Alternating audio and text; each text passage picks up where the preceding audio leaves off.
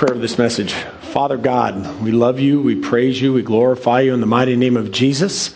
God, we thank you for your word. We thank you that it's alive and that it's active and that it's sharper than any double-edged sword. God, we pray today that you'd use this word to change us, challenge us, and to convict us. Father, we pray in our lives that you would be glorified, Lord, that today, if there's something inside of us that needs to change, that you would use the word to do it.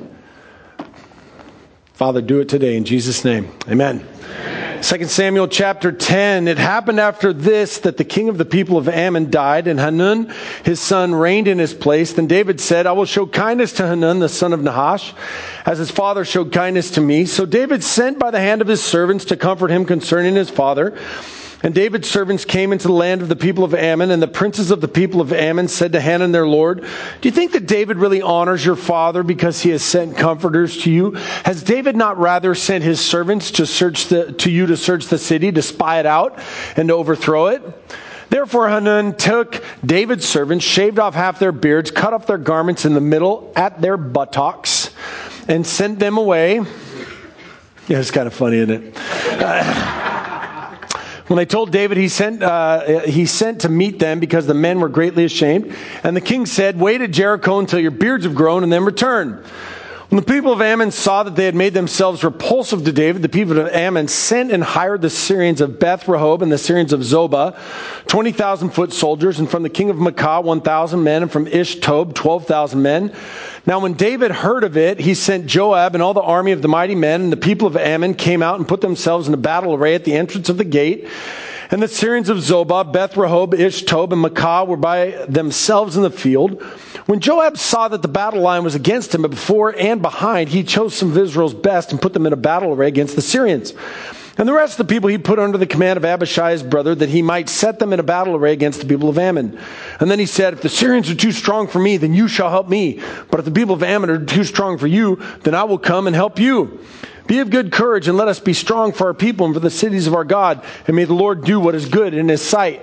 So Joab and the people who were with him drew near for the battle against the Syrians, and they fled before him.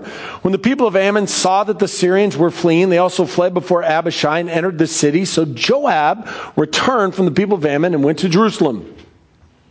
When the Syrians saw that they had been defeated by Israel, they gathered together. Then Hadadezer sent and brought out the Syrians who were beyond the river, and they came to Helam, and Shobak, the commander of Hadazer's army, went before them.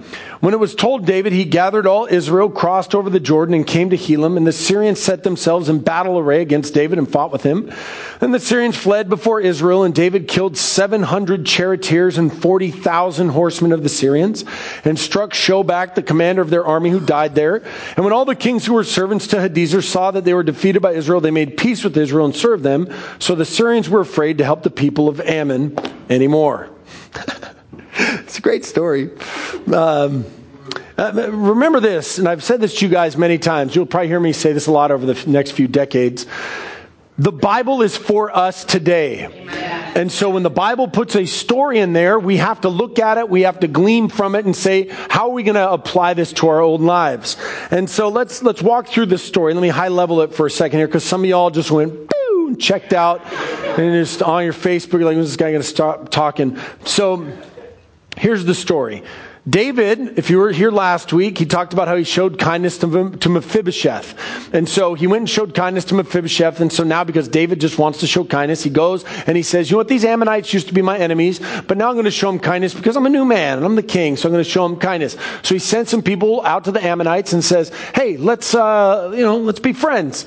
The Ammonite servants, not the commander or the king, they're like, you know what? I think David's here on a spy mission. I don't think he's here because he actually wants to be friends with us. So they go to their king and be like, hey man, he's trying to be a spy to you. Don't do it. The king listens to his people, expects the worst from David. And so what do? They take David's men, they shave off half their beards, they cut off their clothes at the buttocks, and then they send him away. And that's the most humiliating thing that you could do to a guy.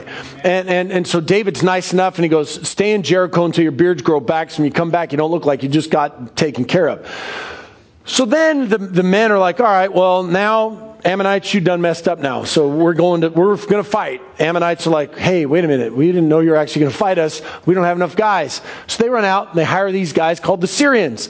Syrians had no beef with Israel. They get sucked into the beef that the Ammonites have with Israel. And so they get hired. They bring 20,000 people to come into this fight. So now there's 20,000 guys and they got the Ammonites. And so then David's like, all right, Joab, Abishai, go wreck shop. Go take care of business. So then Joab and Abishai are about to go to battle, and they're like with each other, and they're like, listen, man, we should be able to take care of this. If they start getting, I'm going to go after the Ammonites. Joab says, if I start losing, you come help me. And Abishai's like, yeah, man, I'll go after the Syrians. And if I start to lose, you come with me. And so then they go out, and they rout them, man. They take care of business. They shut them down. And so here's where the story takes a really interesting turn, is that the Syrians, who never had a problem with Israel and got sucked into the problem that the Ammonites had with Israel, now have taken on this fight as their own offense. So then they come back to this fight with Israel with 40,000 men instead of the original 20,000. They get in a fight with Israel, but now David's getting involved because David's like, I think I want to teach you a lesson. So he comes in and David don't lose. So then he goes in and he kills 40,000 of them and 700 charioteers and completely shuts them down. Now the end of this story and the point of this sermon is found in the very last verse of chapter 10. So the Syrians were afraid to help the people of Ammon anymore. Really? All right, so you guys learned yourself a little bit of a lesson. You know, one time when I was in junior high, my older brother skipped school for 8 days before the school called my mother. Turns out that every day my mother was dropping my brother off to go to school with somebody, and they weren't going to school. So after 8 days of skipping school, my mom found out. She said, you know what? My son is no longer going to hang out with that boy anymore. It was a hard decision to make. Why? Because she realized that who you hang out with influences who you are. There are some people that you should not help or associate with. And I know that for some of you, this is probably going to be a surprising sermon because of what you've been taught or what you've thought. But we're going to actually use the Bible this morning to see what the Bible says about the situation. We're not just going to make stuff up as we go along. Verse 19, so the Syrians were afraid to help the people of Ammon anymore. Why were they afraid to help the people of Ammon anymore? I think it was because they realized it was a fool's errand to go and spend time with the Ammonites and get involved in a fight that wasn't their fight.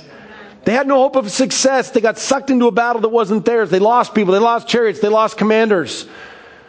What brought them to this point, though? What brought the Syrians into this story? They got involved in someone else's business. The beginning of this story is that David wanted to continue to show kindness. So he seeks out, no good deed goes unpunished.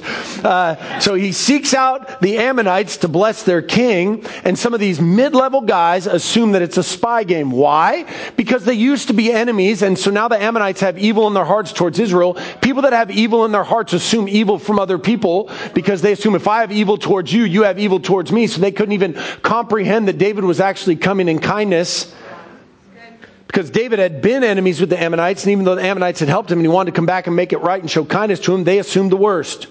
So what do? They humiliate the Israelites. They cut them off at the buttocks. They shave half their beards. They send them back. Shaving off a man's beard during Bible times is about the rudest, most despicable thing that you could do to them. And all the bearded men said, yeah. It was shameful because slaves were clean shaven. Men of stature had beards. So when you send them back, even half shaven, that's a bad thing. And here's where the story gets interesting. The Ammonites are about to get it from David, so they hire the Syrians to get involved. Do not miss this point of the story. The Syrians got involved because someone else pulled them into their business. Yeah. Syrians are just out there doing what they're doing. Ammonites need some help and recruit them and pay them. They are mercenaries to the cause only. They have no skin in the game. My father was a Seattle police officer, and he told me as a kid, he said, never get involved in a fight that you come upon, ever. No matter who's in this fight, because chances are they know each other, they're fighting, and they will turn on you. That's what my dad said. Do not meddle in somebody else's fight, man. You don't know what they're fighting about. It's a bad plan.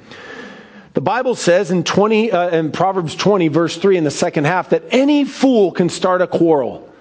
Anybody can do that. I could literally start a fight with one of you right now in the middle of this sermon. I guarantee you, within 60 seconds, I could either bring you to blows or get you to leave. You're like, Not because I'm nefarious, because anybody can start a fight. It doesn't take some smart person to start a fight. It just doesn't. But the Bible is clear. Strife is bad. Fights are bad. Division is bad. God doesn't like it. Had the Syrians taken a moment to clarify the intent and motives of Israel, if you heard Pastor Jay's sermon from Wednesday night, it was a great sermon about motives. They assumed the worst motives from Israel instead of asking what their motives were so that they could respond to them correctly. Instead, they assumed their motives, and it sucked them into their problems. Here's what the Bible says in Proverbs 20, verse 20 through 21. Here's what it says in Proverbs, verse 20. All right. Where there's no wood, the fire goes out. Where there's no talebearer, strife ceases. As charcoal is to burning coals and wood to fire, so is a contentious man to kindle strife. When you add wood to a fire, the fire continues. When you continue in a quarrel, the quarrel continues. You take the wood out, the fire goes out. You take the contention and the strife out, and the fight goes out. When you don't add to the fight, you don't get involved in the fight, it ceases to be a fight. Yeah. Now, I know I look rough and tough and look like I've been around the block, but I've only actually been in a fist fight with a few people in my life. My brother and Pastor Jay.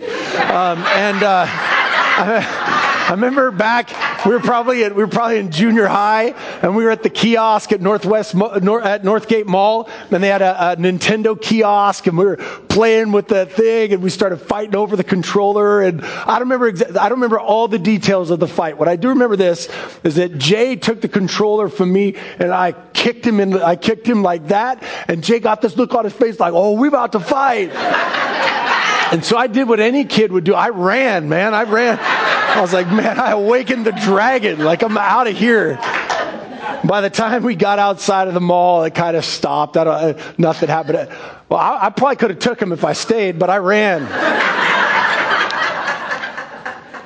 It takes two people to fight. You know, my grandpa said to me one time, I asked him, "Grandpa, did you ever get in a fight with my grandma?" My grandma's passed away, my grandpa's still alive. And he said, "I never had any fights with your grandma, ever." I said, "How'd you get through marriage without ever getting in a fight?" He said, "Because I never fought with her. Because even if I fought with her and I won, what do I really win? At what expense? What good is that?" So when some people say, "Well, you know, you've got your needs and you've got your demands." If one person ain't fighting, it ain't a fight. It takes two people to fight. What does it mean to you? Stay out of other people's business. It's none of your business. It has nothing to do with you. It is amazing what other people make their business. And I don't know who these people are, how they've got so much time on their hands to be concerned with other people's business. My life is complicated enough. I do not have time to worry about where you are and what you're doing and who you're with. I don't have time to follow you around. It's enough for me to figure out what I'm trying to do with my own life.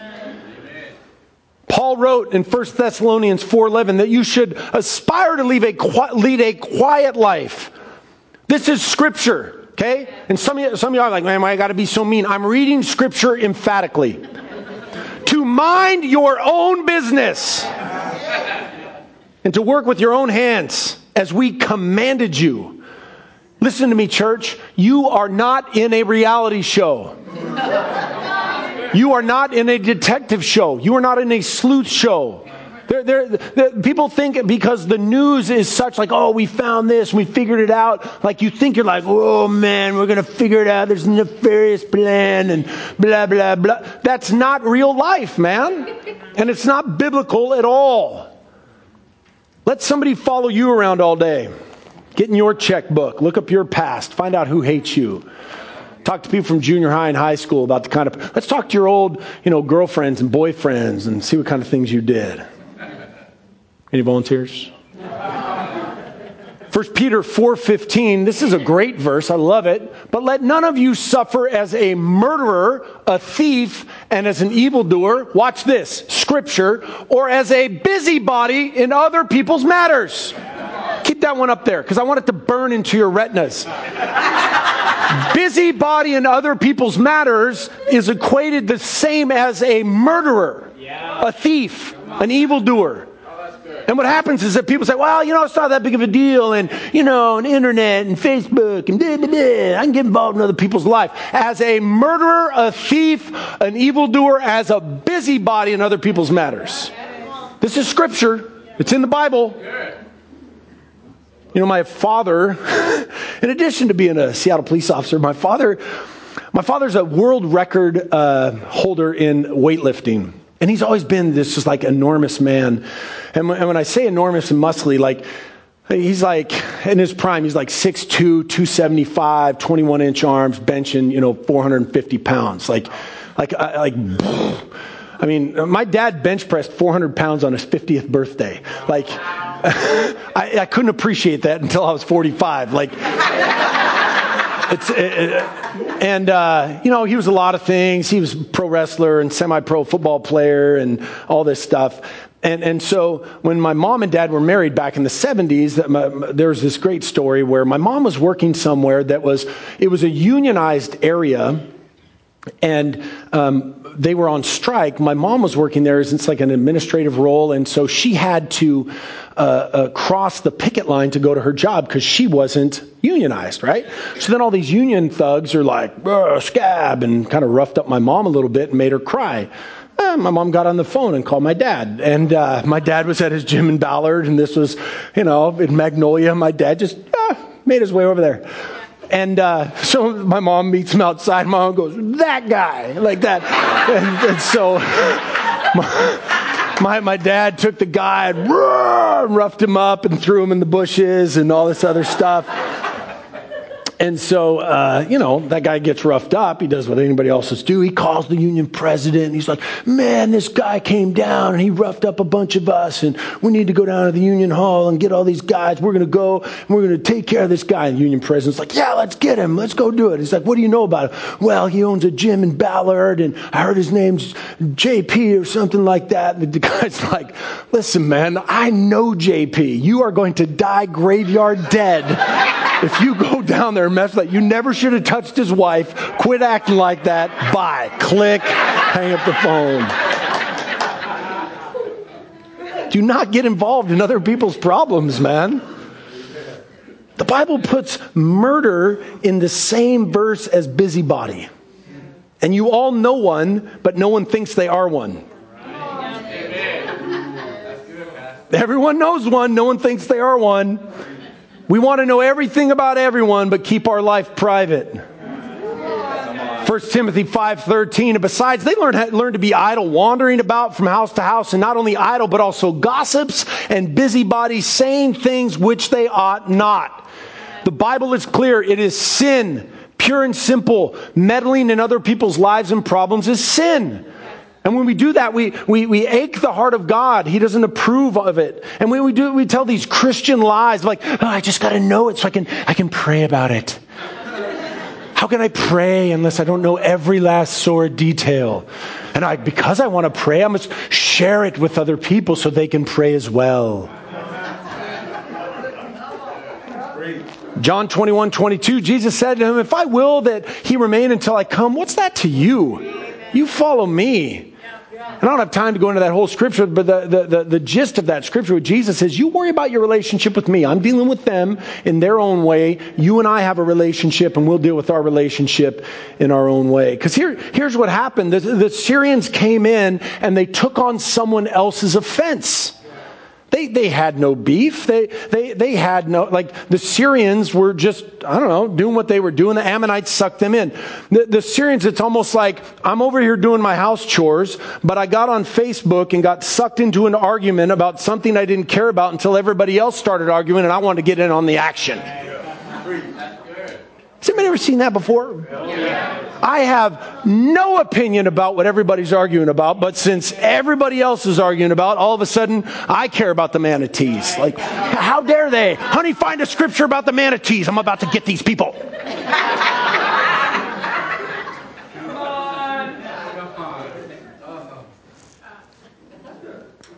Proverbs 1:10. Man, this is so good. Some of y'all are going to get saved today. I can feel it. Touch the person next to you and say, man, this is for you. Now say, man, I was lying. This is for me. Proverbs chapter 1, verse 8, it says, my son, hear the instruction of your father. And do not forsake the law of your mother, for they will be a graceful ornament on your head and chains about your neck. My son, if sinners entice you, do not consent. If they say, come with us, let us lie in wait to shed blood. Let us lurk secretly for the innocent without cause. Let us swallow them alive like Sheol, meaning hell, and whole like those who go down to the pit. We shall find all kinds of precious possessions. We shall fill our houses with spoil. Cast in your lot among us. Let us all have one purse. My son, do not walk in the way with them. Keep your foot from their path. For their feet run to evil, and they make haste to shed blood.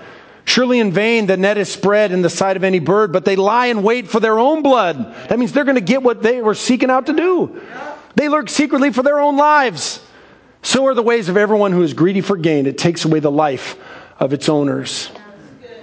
The Syrians were hired by the Ammonites. Joab and Abishai beat them in battle, but it doesn't end. They come back with 40,000 soldiers to fight with Israel. And they don't come back with 20,000 more just thinking that they're going to win. Thinking they're going to lose. They lose to David. And now David's getting involved. Folks, the principles of God have been like this for thousands of years. And for some reason we think that it doesn't apply to today. After first service, somebody came up to me and said, this immediately applies to what's happening at my work right now. Because someone at their work has a problem with the employer and is trying to suck them into the problem with an employer where they have no problem with the employer, but this other person wants to bring them to their side. And this person said, man, I know if I get sucked in with them, I'm going to lose my job. Yeah. But I have no problem with my employer. This person hasn't a problem with my employer. Exodus 23 verse 2, you shall not follow a crowd to do evil. Nor shall you testify in a dispute so as to turn aside after many to pervert justice. Amen. Don't get involved with the crowd that's doing evil. And furthermore, don't get involved with the crowd that doesn't even know what they're doing and then turn other people to the crowd. Yeah. The Bible makes it clear there's people who have offenses that are not yours. Yeah. And I was a psychology major in college, and it's interesting, true as anything.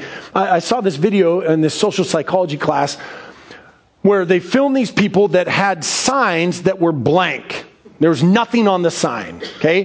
Picket sign, nothing on the sign. And they were walking around, there's like a dozen people outside protesting outside of this building with signs that were blank.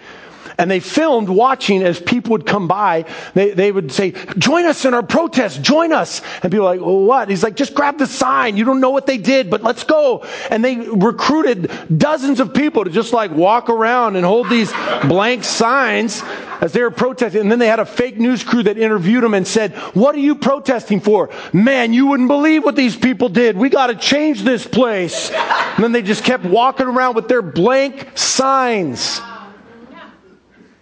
You know, Men in Black, I remember he said, a person is smart, but people are stupid.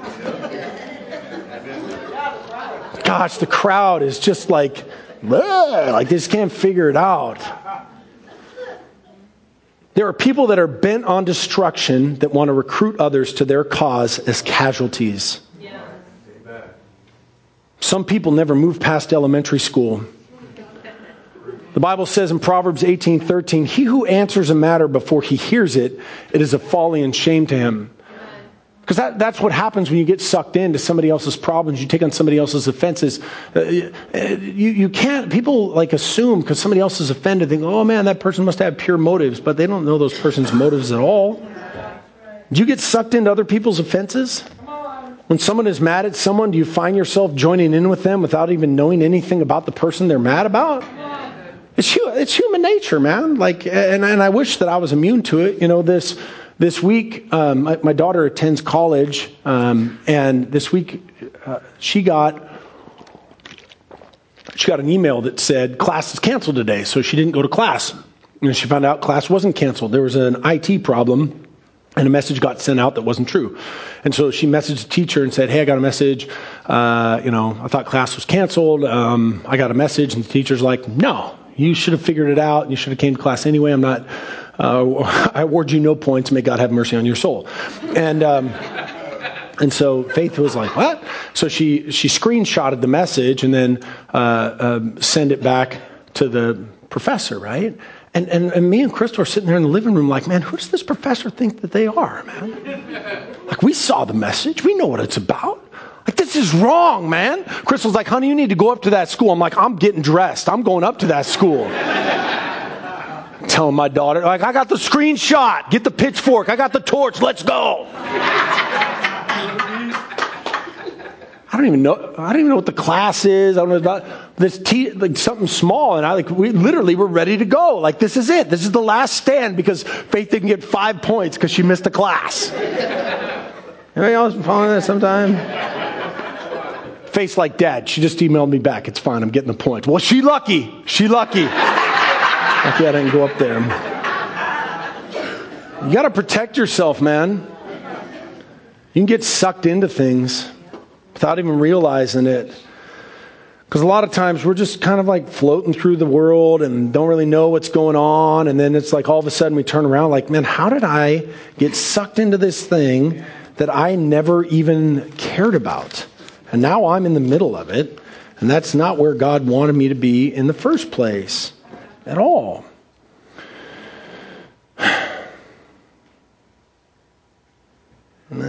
Sure. 2 Peter 3:16. As also in all of his epistles, speaking in them of these things, in which are some things hard to understand, which untaught and unstable people twist to their own destructions, as they do also the rest of the scriptures. You therefore, beloved, since you know this beforehand, beware lest you also fall from your own steadfastness, being led away with the error of the wicked.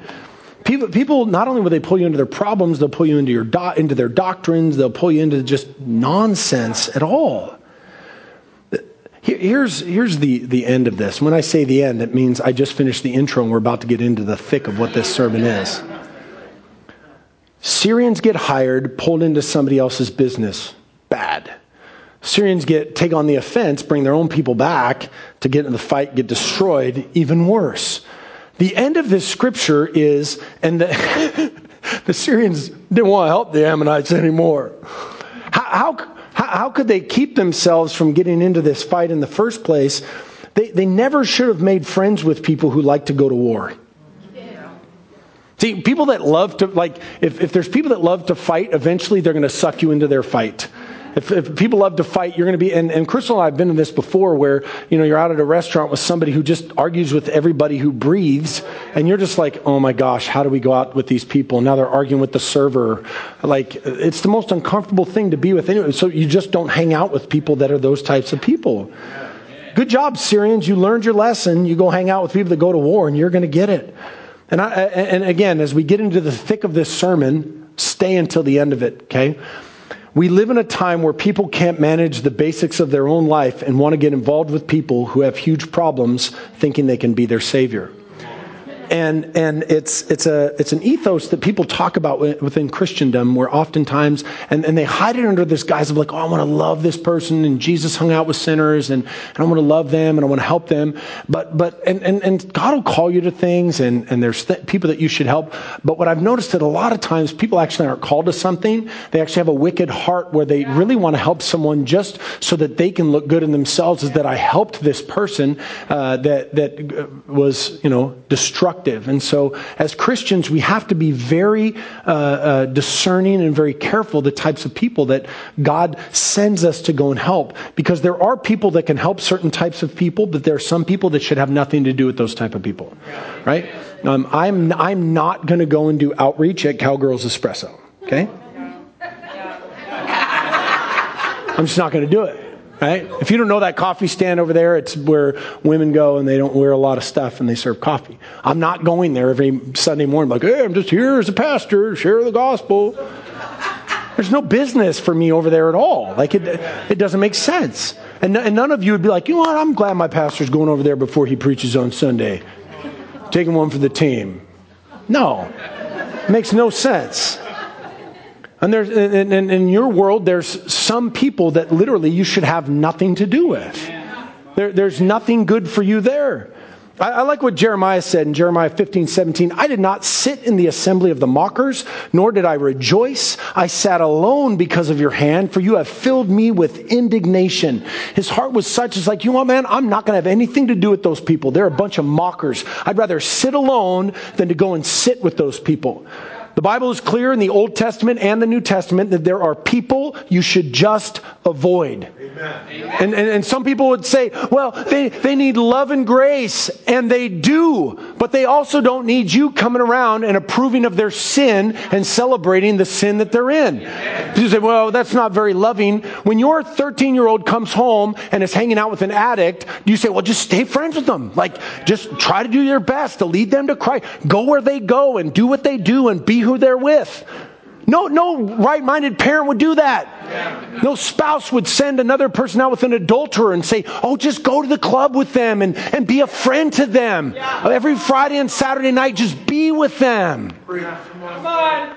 But the Bible says not to hang out with a busybody or someone that's going to gossip or slander and be like, well, you know, they need love and grace just like everybody else.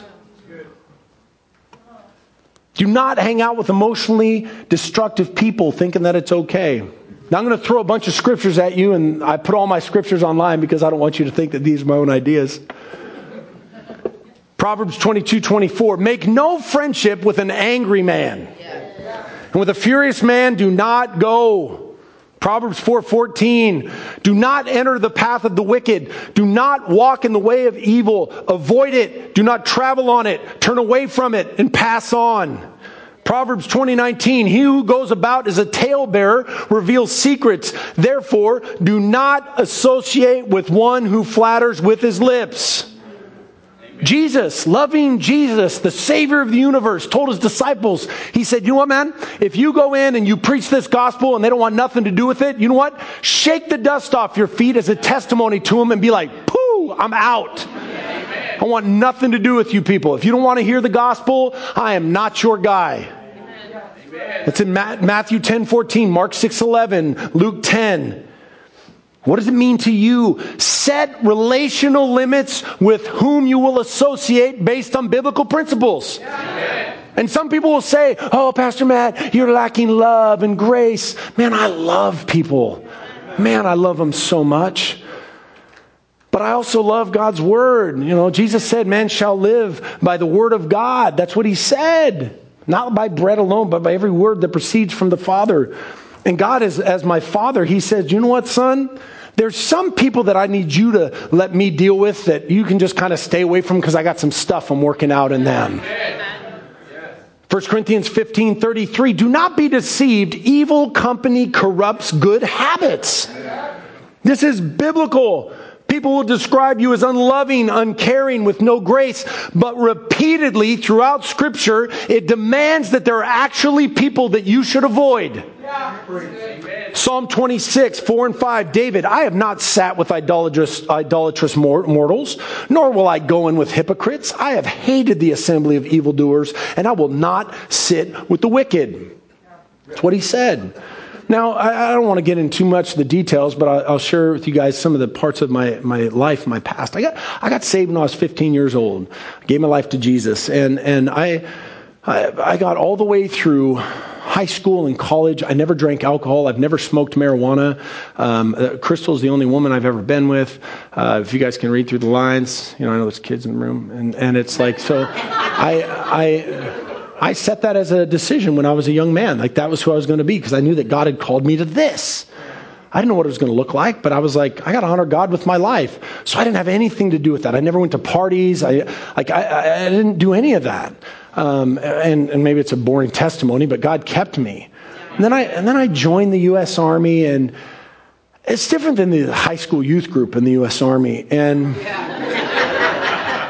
so, I ended up, down at Fort Sam Houston, and, they didn't really go to church much, all these Army buddies, and it didn't take very long when all of a sudden I started acquiescing to the group. And I started doing what the group did and going where the group went and taking part in what the group took part in. And like I said, I never drank any alcohol until then.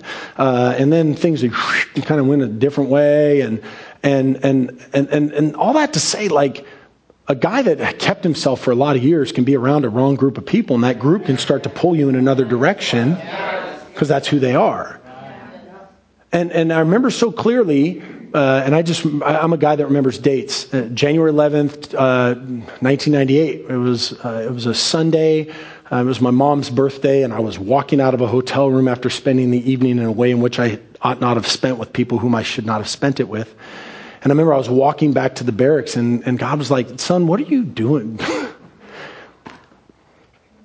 And I was like, "Yeah." Because I was smart enough to notice the trajectory, right? Like, you stand by the pool, you put your foot in the pool, pretty soon you're just swimming. Yeah. And the next thing you know, there's some things that you can't come back from. And God was like, "Listen, man, you're on a path of destruction, and if you don't stop the trajectory that I'm trying to take you on your life, you are going to end up in a different place." And God is my witness. On that day, I was like, "You know what? That's it, man. I'm done. Like, I'm not taking part in that. I'm not hanging out with those people. I'm never spending the night in a hotel. I'm not doing that anymore."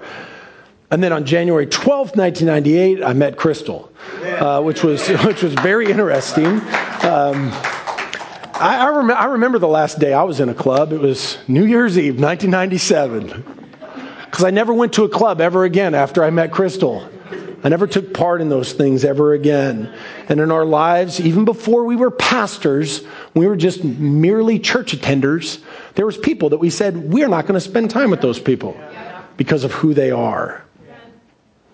In the church, it's a mixed bag, because in the church, the broken come in, and we've got to love on those people. Everybody's at a different stage of their Christian development, and I'm not trying to create an environment where we're on a witch hunt. Quite the difference. If you weren't a busybody in other people's matters, you could just love people for who they are, and you're not like trying to figure out who they are before you figure out whether or not you're going to love them or not. You just love them. But you got to watch yourselves, man. There's wolves among the sheep. It's interesting, the New Testament, most of the people that Paul tells us to avoid are people in the church. Romans 16:17, avoid divisive people. Now I urge you, brethren, note those who cause divisions and offenses, contrary to the doctrine which you learned, and avoid them. 1 Corinthians 5:14 through 11, I'm going to show you this one. And we're almost done here. Are you guys getting something out of this? Yeah. It's good. Some of y'all are like, "Man, it's been nice knowing you." All right. 1 Corinthians chapter 5. Actually, you know what? We're going to start in verse 9. "I wrote to you in my epistle not to keep company with sexually immoral people, yet I certainly did not mean with the sexually immoral people of the world, or the covetous, or the extortioners, or the idolaters, since then you would need to go out of the world." So Paul says, you know what? If you're going to distance yourself from everybody that's doing bad, you'd never talk to anybody. "But now I have written to you to not keep company with anyone named a brother who is sexually immoral or covetous or an idolater or a reviler or a drunkard or an extortioner, not to even eat with such a person." That's what Paul says. Outside the church, they don't know any better. We got to love on those people. Inside the church, and someone who's sexually immoral, that's anybody who's having relations with somebody who's not their spouse.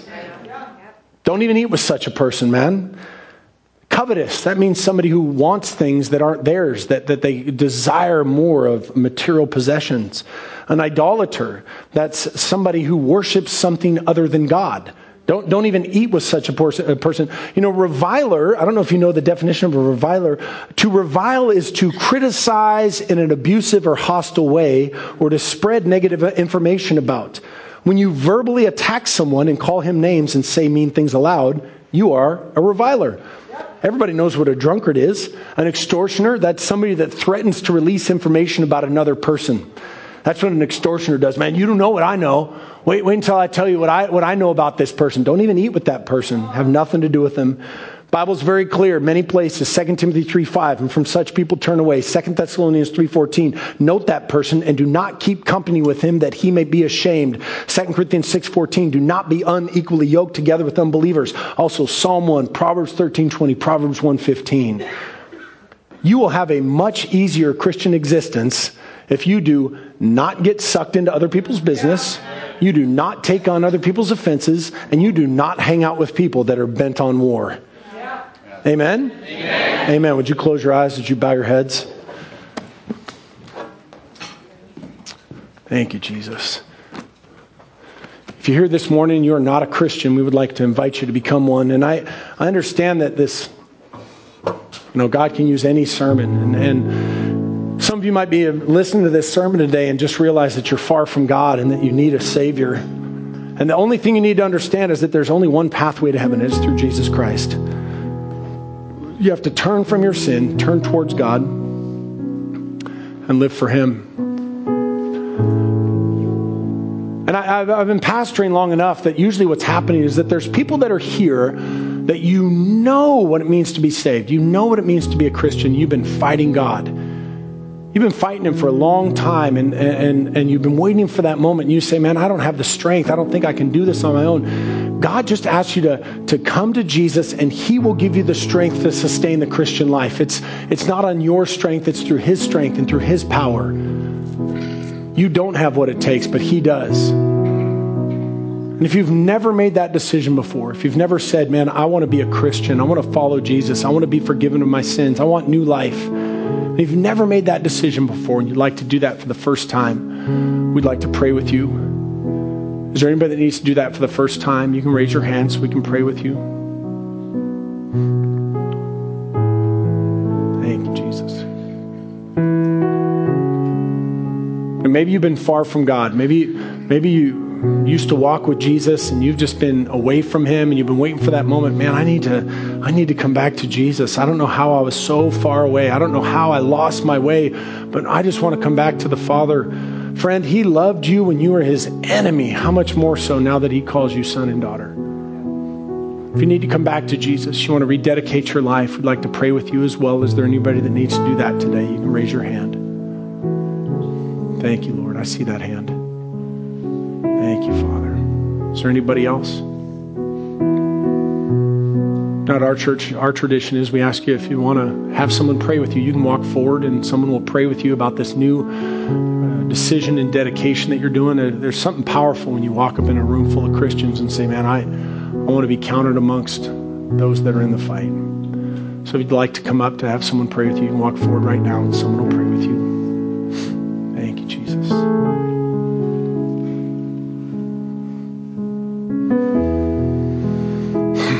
Father, let us live lives that are pleasing to you. Let's never forget whose we are and who we are in you. Let our lives be pleasing to you. In Jesus' name, amen. Amen. Let's go ahead and stand up. If you are a male in the room and you have not signed up for the men's advance, you need to take the little excuse or valid reason or whatever's going on in your brain and sign up. You don't want to miss what God is preparing to do for the men of our church there. So get on the app, get signed up, and let's pray. Father God, we love you. We thank you for the word that went forth. We pray that we would go over those scriptures and begin applying them to our lives, Lord. We love you so much, and we just thank you for today. Amen. Get your kids.